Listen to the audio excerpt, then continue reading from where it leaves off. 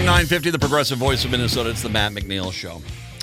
Well, you know me. Well, how many times did I have Larry Millett on to talk about mystery writing? Not only do I love his books about history of Minneapolis, but I always loved his Sherlock Holmes book because I am a fan of mysteries.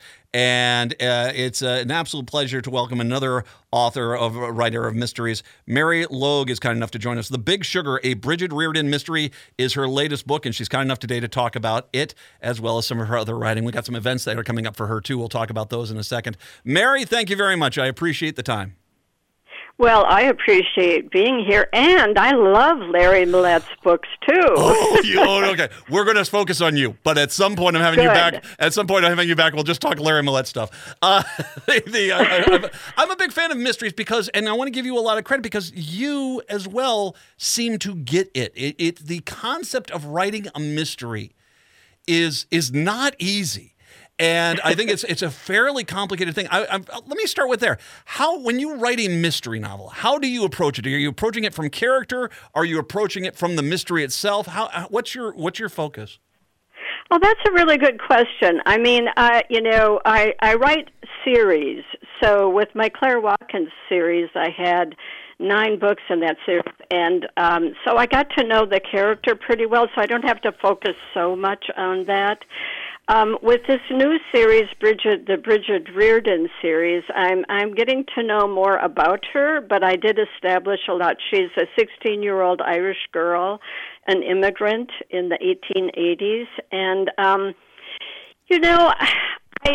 I actually think a lot of what the work I do is around place, believe it or not, that oftentimes the place will kind of form the mystery, like what would happen in this place that would maybe happen no other place. It also makes sense. I'll get to it. Well, it does, and I mean it also makes sense. And I'll get to it. We'll talk about the location of your Bridget Reardon stories here, but I'll start with. I was reading a little bit about this. The first one of these stories of the Reardon series is The Streel. And it sounds like that was based a bit on a real story, correct? Pieces of it. Pieces of it. You know, I love, what I have found is I love doing research. And so the summit, Bridget comes over from Ireland and she lands in New York and then she goes to Summit Avenue. And I did a lot of research. I called it the Hunt family, but it's very much based on the Hill family. So that's the kind of thing I do. And what happens is the more research I do, the more ideas I get for the twists and turns of my mystery. And forgive me if you've already talked about this at length, but was it when you read about the character? Because, I mean, you did Claire Watkins. You did quite a few stories there. And with that character, was it a time for a change, or is like, oh my goodness, I've got to write about this character?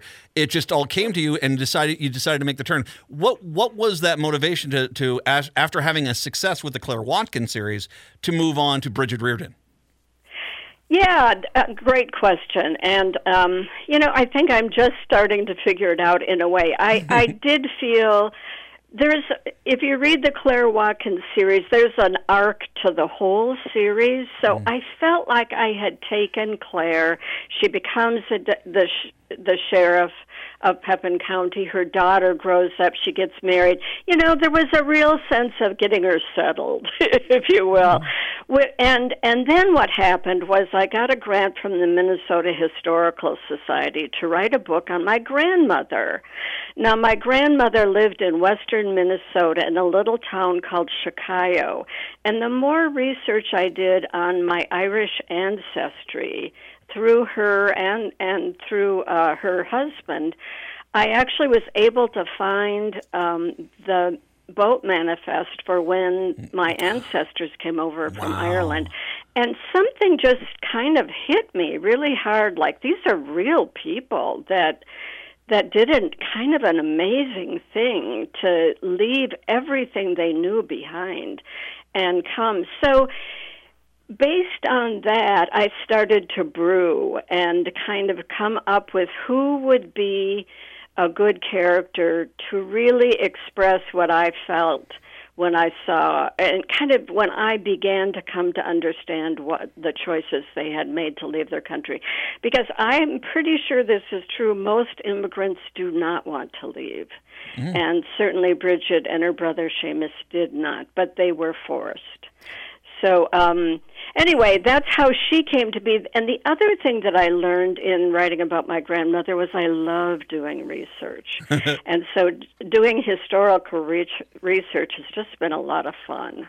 Well, and it does, because there's every one of those people. We look at a manifest from a boat in the 1880s, and it's all a bunch of people. And myself, I've done the same thing. We've been able to track down when the family came over from Scotland and got into Nova Scotia, and they drove for streetcars in New York City and fought for New York in the Civil War.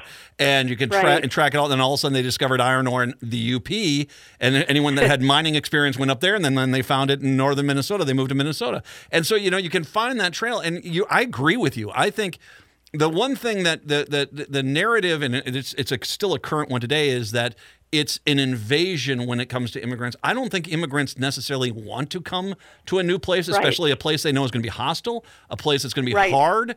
But I think that they come there because whatever the reasons they are there, they have no other choice but to go.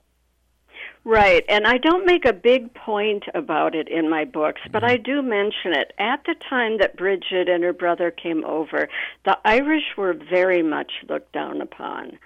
They were often, signs were put up, no Irish allowed, and they grew out of that. But at first, it was a hostile environment for them.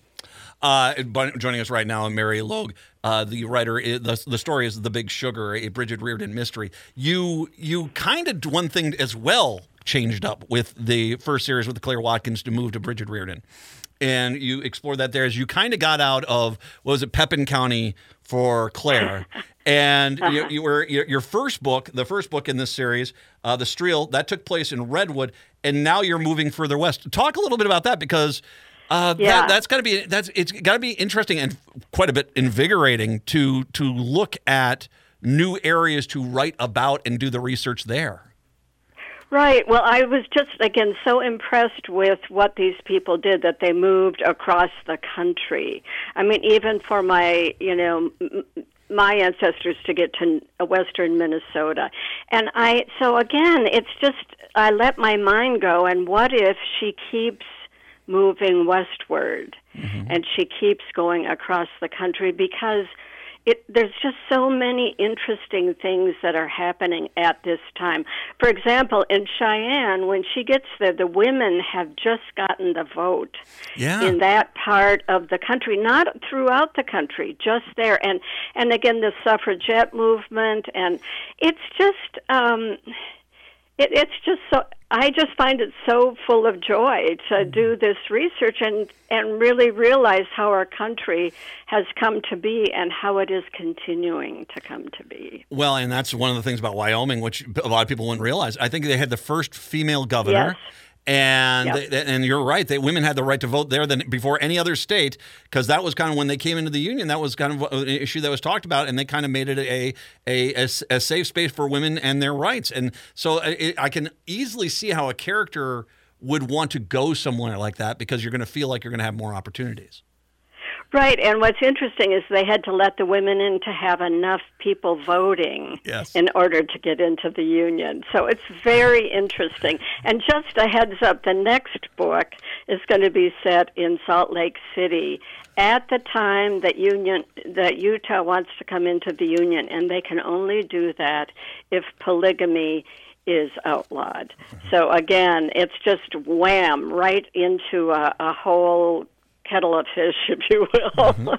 I'm going to, because I do not like spoiling things, and sometimes you say something about a story that you shouldn't. So I'm going to let you, I want to let you give you the opportunity here. Why don't you give the basic, just the basic plot story of The Big Sugar? Yes. Well, I'll do it without giving too much away, although it happens very quickly. So Bridget and her partner, Powrick, they get to Cheyenne, and they're looking for her brother, and they end up getting hold of a soddy, buying a soddy, and getting horses. And Bridget goes out one day and discovers a murder. Let's leave it at that. Surprise, surprise.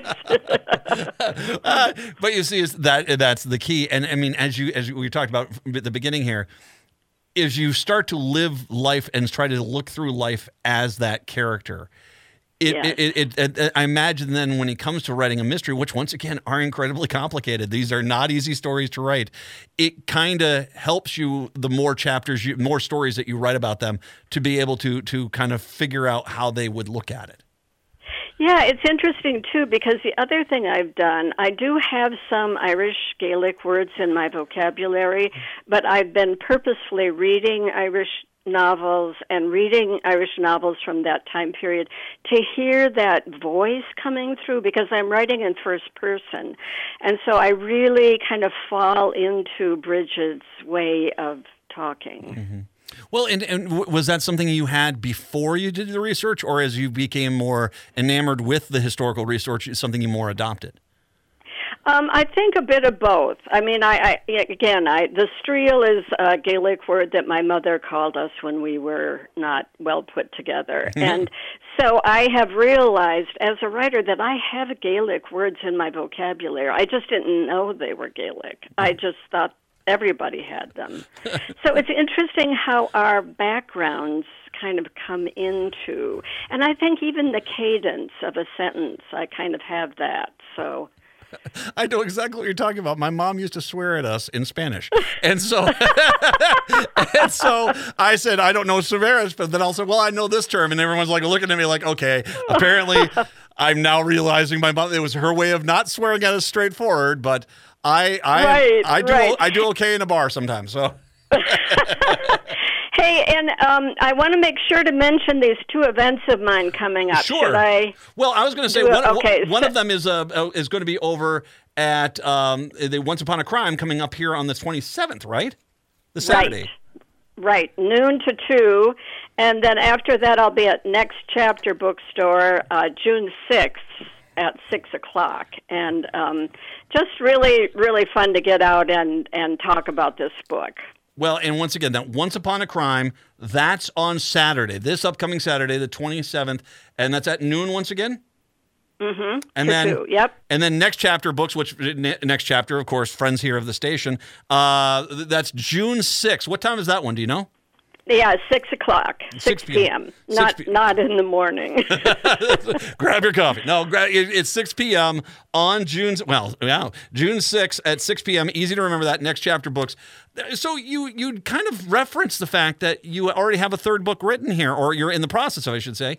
It's interesting. Yeah, because when I started this series, again, I had a sense of what I am now doing, which is taking her across the country. So what I know at this moment is she will go. So I've written the first chapter, but I haven't done a lot of research on Salt Lake City, and I have to go there. Mm-hmm. And then she'll go on to, I hope, to San Francisco. And if I live long enough, and she does too, I think I might try to get her back to Ireland.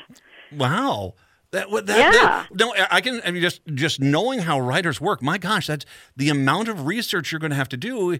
You know, it's I said this one time, and I didn't mean to, this is not a slight on Stephen King. He's a fantastic writer, but a lot of his stuff's in Maine. He knows Maine. He knows that. So when you start going out into these other areas, I mean, like you said, you've got to do the research in Salt Lake City, then in San Francisco, which is going to be complicated, and then you got to go back to Ireland. That is how long does it take you to research before you write one of these books?